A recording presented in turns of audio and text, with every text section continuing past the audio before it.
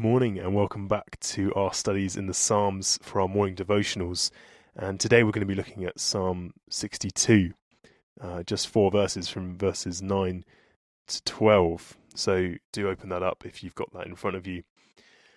But let's read that together. Psalm 62, verse 9 to 12. Surely the lowborn are but a breath, the highborn are but a lie. If weighed on a balance, they are nothing. Together they are only a breath. Do not trust in extortion or put vain hope in stolen goods. Though your riches increase, do not set your heart on them. One thing God has spoken. 2 things I have heard.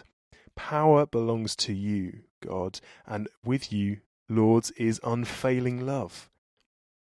And you reward everyone according to what they have done. If we trust God alone, we no longer fully trust anything else. We don't trust either the people or the elites, verse 9. Neither socialism nor capitalism will bring a better world. We don't trust in any career path, respectable or otherwise, to fulfill us. What is the one thing you can depend on?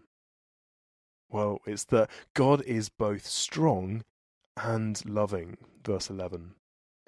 But how can he be both loving and fair, since justice demands punishment?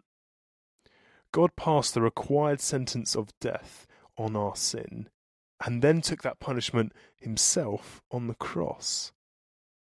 We can never question his love or wisdom in our life circumstances when we see the lengths to which he has gone in order to demonstrate both his justice and his love.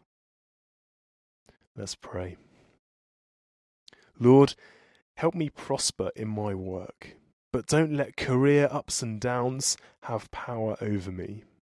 Provide for my family's financial needs, but don't let wealth have dominion over me.